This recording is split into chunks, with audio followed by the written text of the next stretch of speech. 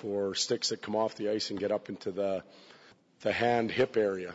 And, we're trying to stress to our guys, there's no sense going up there with your stick anyhow. Nothing good can come out of it. Keep it down on the ice and check that way. So the whole league's going to have to get used to that part. And then I'm sure you're going to ask me about face-offs as well. And we had the linesmen tonight came in and talked to our players about that new standard and how strict it's going to be called. And we saw the double toss-out and then the penalty for it. So they are going to be that strict right off the bat. I'm sure that will adjust to it. The other teams will adjust to it, and it probably won't be as big a factor later on in the year, but it certainly will early.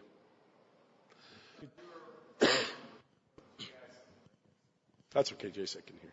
Yeah, you're one of the guys back in when they came out of the lockout where they cracked down and it lasted all year long.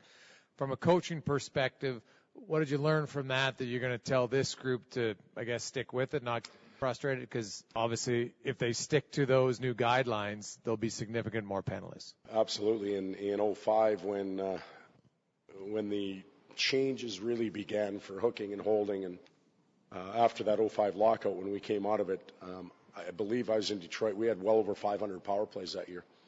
And that's how important that unit and the penalty kill units become. We saw that tonight with all the play, uneven play, 5-on-5, 5-on-4, 5-on-3s, both sides.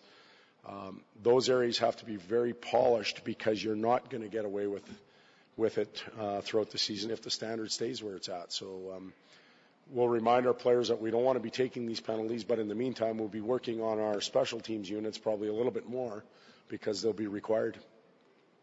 3-point night for Maroon, couple for Strome as well. Lots of power play time you saw with them as well. Just maybe evaluate that unit. I thought our whole group and them leading, that we were really good early. We were on our toes, we were buzzing, and then it kind of changed a little bit in the second period. We got casual and a little lax.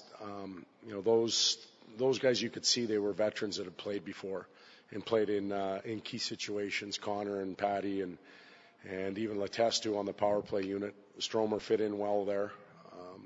Whacked at a couple pucks in and around the crease, so it was nice to see him with his nose over it in the blue paint. That's where he's going to have to score. But they were well-established players that had played together before, and you could see it. Some of the others that were still trying to figure out their chemistry and stuff, maybe it wasn't as smooth for them, but a good night all in all. Todd, it's obviously really early, but you mentioned Strome on your power play. Your number one unit last year, end of the season, really strong. Do you look at changing that, or do you plan to start the season with the same? Well, we'll continue to work and tinker a little bit, but our plan isn't to fool around a lot with our with Connor's unit anyhow, with Letestu there, and you saw what he can do on the power play again tonight.